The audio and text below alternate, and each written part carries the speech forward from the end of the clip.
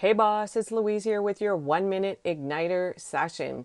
Now, when we talk about story, for instance, if we're looking at Instagram, it's not about the actual photo, it's about the story you're telling with that photo. The photo is the hook that stops the scroll, and the headline is what pulls the reader in. Now, your story obviously must have value. Now, you might recall that I did an episode on hook, story, offer when I actually talk about funnels, but really, story is everywhere in your business. You will use it often. So it starts with your beginning. What moment was it that you knew that you needed to do what you're doing now, today? Was it what you were doing? Were you reading a book or listening to a podcast?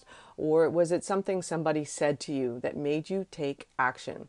Now, I knew I wanted to start something online in 2012, and I actually didn't start until 2015 or the beginning of 2016 because of the fact that I was given a severance package.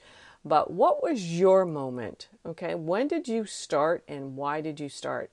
So that's where you're going to start, is creating your story. And tomorrow we'll continue on this topic. Thanks so much for listening. Go to louisecorville.co/marketing if you want to be a part of the only time we're going to be building out a self-liquidating offer for your business. Thanks so much. Bye for now.